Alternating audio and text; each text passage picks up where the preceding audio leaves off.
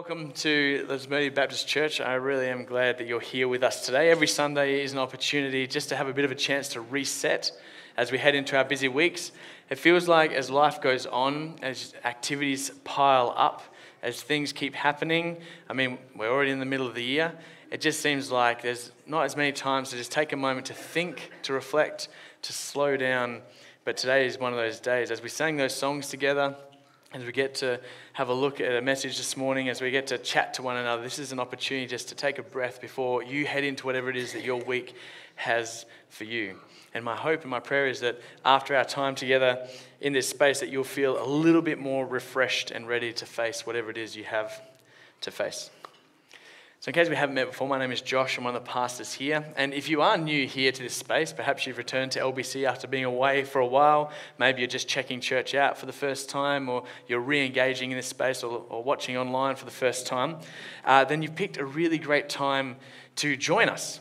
Because what we're going to be talking about over the next 3 weeks is a series called This is the Way. And what we're looking at is, how is it that we follow Jesus here and now? And if there's one thing that the church should really be good at, it is this idea of following Jesus. When Jesus left the earth and he instituted the church, the gathering of people that would take the message on, the whole point was to be people of good news that shared who Jesus was and shared how it is that we get to follow Jesus. So we should be people who are pretty good at it by now. And maybe today or over this series, there will be some opportunities for you to have a look and say, well, what would it look like for me to follow Jesus? Or maybe you might be in a bit of a stuck space and you might be thinking, what would it look like for me to re-engage with following Jesus? And if you're an experienced traveler on the road, you've been following Jesus for many years now, then this is a chance to reassess and just see, are all parts of my life really aligned as though Jesus is the hope of the world? So let's get started. On the screen, I want to show you a little guy. Isn't he adorable? Our title is This is the Way, and the reason it's titled is because of this guy. Well, technically the show that's from The Mandalorian. This is what do we call him normally? What's his colloquial name? It's Baby Yoda, right? Shock. One, not very young as a baby should be. Two, not Baby Yoda. His name's Grogu. He's actually 53 years old. Which looking good for a 53-year-old, I'll say that. And he's from the show The Mandalorian. If you want to say, if you know what Yoda looks like, yeah. Anyway, and the show is from The Mandalorian. It's available on Disney Plus if you do want to go watch it. You can go and check it out. But the Mandalorians are a warrior people.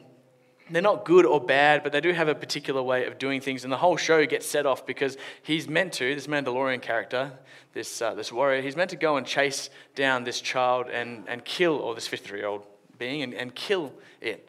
And then decides not to because they have a particular set of values and things that they do. And they have a way of capturing their values to remind one another of what it is they do and why they do it. And the saying that they say is, this is the way. This is the way. This is the way. They say it to remind themselves of the lives they've committed to living. It centers who they are and the values that guide their actions. And you and I sort of understand this whole idea of this is the way because whatever arena of life we find ourselves in, whether it's family, school, work, whether it's with our friendship circles, there's always a way that we do things, right? There's just a way, a culture in the way that we do stuff. There's always a particular way of doing things. And in fact, it's not uncommon to have language in our arenas of life that say, this is how we do things here at fill in the blank, right? In your workplace, this is how we do things at work. In your family, you might have phrases as a family where you say, this is how we do things as a family. You might even action statement them. You might even say them a little bit like, as the Thomas family, we are people who, and fill in the blank. We all have cultures and things, and we understand this idea about whatever setting you find yourself in, there is a way that people operate. There's a culture. There's a flow to things. And the good thing is that when we hear or see these expectations in action, it actually helps us understand our role within that space, and we can actually commit and invest fully into those spaces.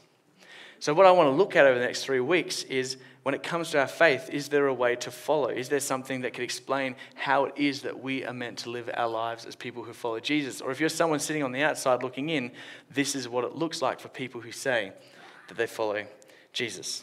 Now, there is a little bit of a tension that I want us to wrestle with and get under over these next 3 weeks. And if you've been a Jesus follower for a while, what I'm about to say might be a bit of a, what do you mean? And if you haven't followed Jesus, or if you're just checking this space out, then hopefully it'll just make a bit of sense of a couple of things. So here's the tension, and it might shed a bit of light as to why people who say they love Jesus don't always act that Jesus-like. Here it is. You can be a Christian and not follow the way of Jesus. Just take a second to read that. You can be a Christian and not follow the way of Jesus. What I mean by that is that you can believe in Jesus, you can confess to have beliefs about Jesus, yet that doesn't necessarily translate to following in the patterns and the ways of Jesus in our day-to-day living. One of the reasons as a church we try not to use the word, we're Christians too much, is because we want to use language which shows an active following of Jesus. We're people who follow Jesus, not just people who believe something about Jesus. And to help give us some context and guide us in this statement and this tension that we've wrestled with, I want us to have a look at a scene from the Bible where Jesus talks to 4 young men and invites them to follow him onto a life-changing journey. So a follower of Jesus called Matthew, when Jesus had gone away, decided, I better write this all down, because at some point in time we're going to ask questions. What was Jesus like? What did he say? How did he live? What's the deal? So he wrote down his account, and this is the story that we get about Jesus walking along the Sea of Galilee from Matthew's Gospel. This is what it says. So as Jesus was walking beside the Sea of Galilee, he saw 2 brothers, which is interesting, Simon called Peter and a brother Andrew.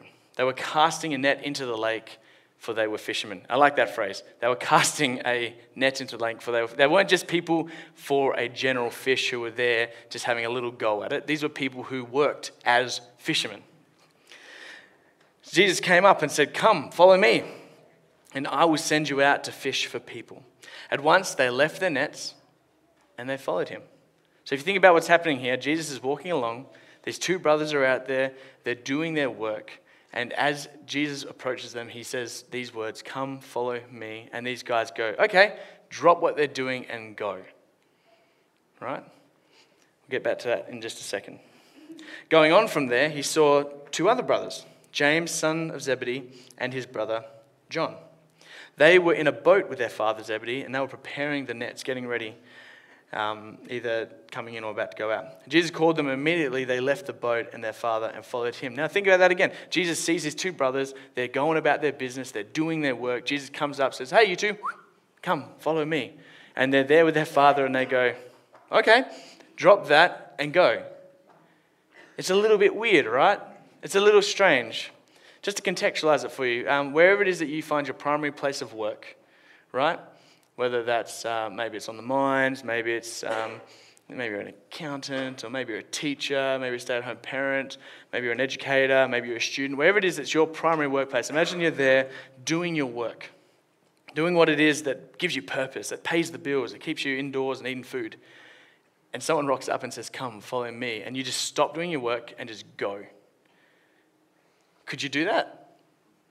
I would probably want to ask some clarifying questions first. Who are you? Why do you want us to follow you? I'd be a little bit more like, I need to know a little bit more context to know what the heck is going on. Because this guy's walking around asking people, leave your livelihoods and follow me. This sounds weird to us in our perspective because it is a weird thing to do. But for back then, it's not that strange. Because when we would ask, why are you asking me to follow you to what? Back then, they would have known what was happening because culturally, this is something built into their system. So here's a quick overview of life in the Jewish world 2,000 years ago, and we're going to go back to school, and we're going to have a look at the Jewish system of schooling. So there are 3 levels to Jewish education, okay? You ready? The first one, Bet Sefer, is when the Jewish boys are 6 to 10 years old. They learn Torah. So Torah is the first 5 books of our Bible. Right? They go and they learn all of that, and they just have to get to the point where they can recite it. Okay? So no pressure, young gentlemen, but you've got to get to the point where you're going to stand up and you're going to start to read, and you're going to be able to talk and tell the story of the Torah. Now, at this age, when they got to 10 years old, they would normally go one of two ways. They would either be someone who people went, oh, you've got something special about you, you can keep on studying, or they looked at you and said, sorry, buddy, back to the family tradition. You need to go and become a carpenter or fisherman or whatever it is that your family does as a trade. So if they were lucky enough to go beyond this level of education, they went on to Bet Talmud, which is 10 to 14-year-old boys. Now these guys would go, they would memorize the books from Joshua to Malachi, and they started to develop the art of using questions as an answer, which is a very interesting technique. Jesus did it in his ministry about 29 times. We have recorded someone would ask Jesus a question. He would answer with a question. That's just part of how they did their schooling. And if you were good enough at this point and they went, oh, you're really going places, you could keep studying. And you went on to the final level, which was Bet Midrash. Now, this was reserved for boys aged 15 and up who were the best of the best. These were the people who the holy men looked at what they were doing and went, one day you could probably be a rabbi. Now, that wasn't a guarantee. If you got to this point, you would definitely become a rabbi. But what would happen is these people who were really, really good at what they did, these boys, they would go and they would learn, and the rabbis or the teachers, they would go and have a look, and they would start to ask questions. They would say, hey, you, can you tell me this? Or, hey, you, can I talk to you for a little bit? Let's figure out what's happening here. And if a student was seen as having the potential to one day be a rabbi, the rabbi would then go up and extend the invitation. And the invitation that the rabbi would go and extend to them was, come, follow me. And when they said follow me, they literally meant follow me. The better word picture, rather than seeing these students as pupils, would be to see these people as apprentices. It was an apprenticeship. It wasn't a come and learn what I think. It was a come and do what I do. So a better way of looking at it is an apprenticeship model. So these apprentices would go and they would literally just do everything exactly as they saw the rabbi, the teacher, doing. They would eat how they ate. They would do what they do. They would speak how they speak. They would read what they read. They would get so closely acquainted to the customs and the patterns that they would start to take on the way of living from that rabbi into their own life. So back to the story. When Jesus was walking along as a rabbi, as a teacher, and he invited these men to follow him, they had context. And if you think about it for a second, I think their reaction would be a little bit shocked.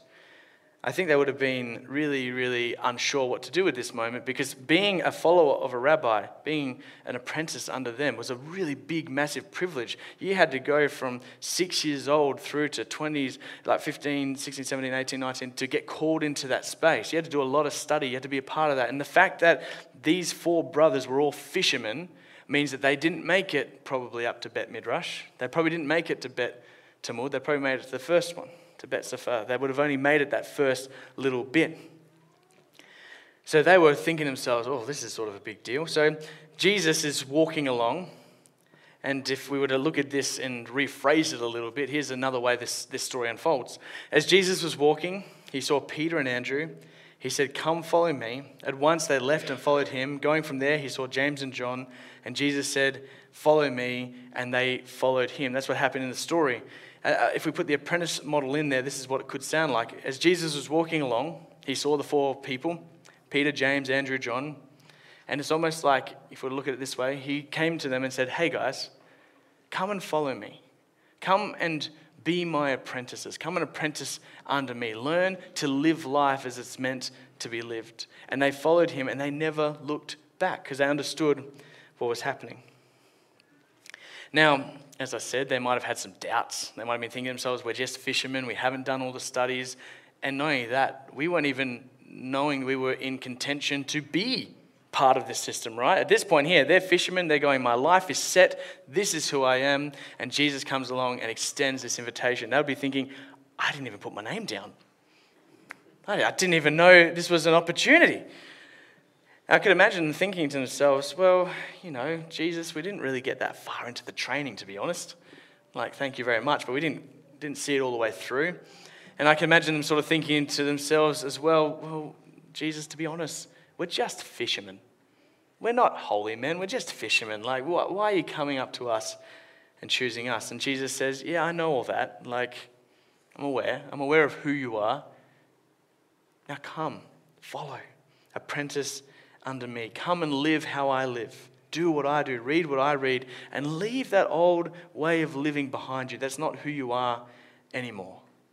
What do you think about that? And their response was they put down the nets, they left the boats, they said goodbye to Dad and the family business, and they followed him. They followed him. I can imagine them getting around the corner.